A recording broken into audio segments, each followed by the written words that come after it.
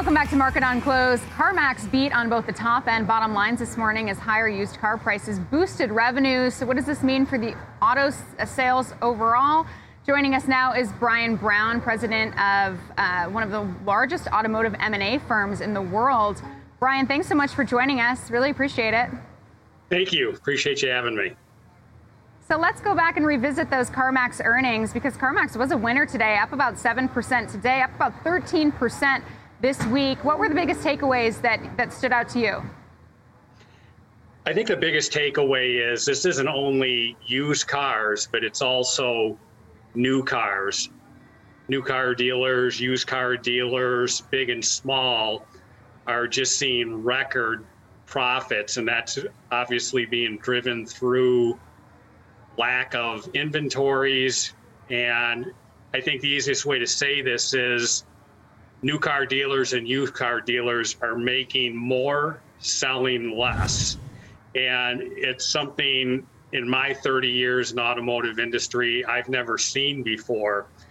And based on what's gone on through May, both for new car and used car dealers, 2022 is forecasted to be the highest profit year in the history of new and used car dealers. I mean, and you think about that, I mean, some of these are second, third generation businesses, and they've seen just the glory years from back in the 50s, 60s, 70s, 80s. But to see, you know, what is going on in the industry right now is just absolutely, it's an amazing time to be in the new and used car business. Yeah, we've seen that with several companies, even outside of this business. They can make more by selling less because they can raise the prices so much. But I guess how sustainable is that model? Because profitability is solid, yes, but volumes are declining when you look at the volumes compared to the year ago period.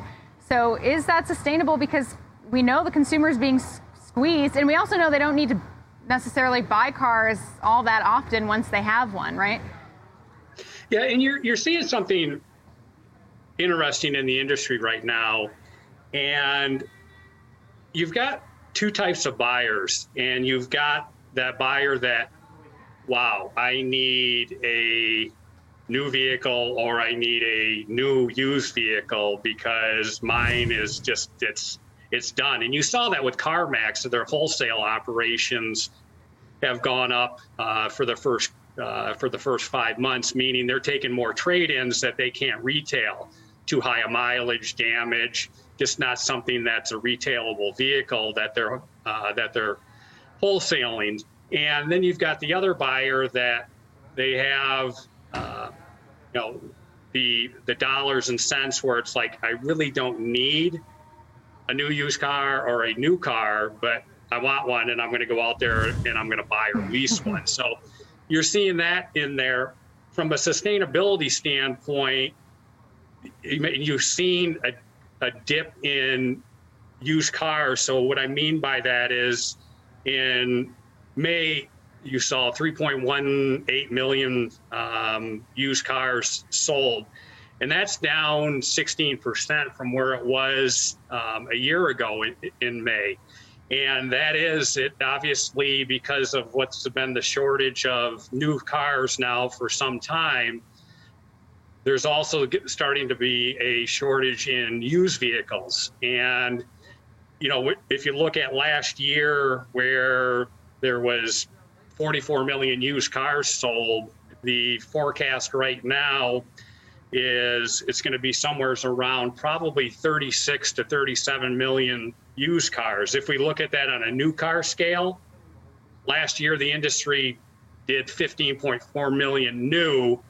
Right now, microchip shortages, supply chain shortages, that, if you want to call it that, SAR, is 13 million units. So you're starting to see even bigger shortages, both in new and used cars, than you've seen at any other time.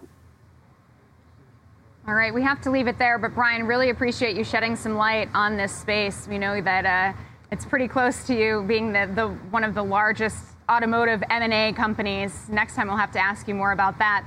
Brian Brown, president of DCG Acquisitions, thanks so much for joining us. Thank you for having me.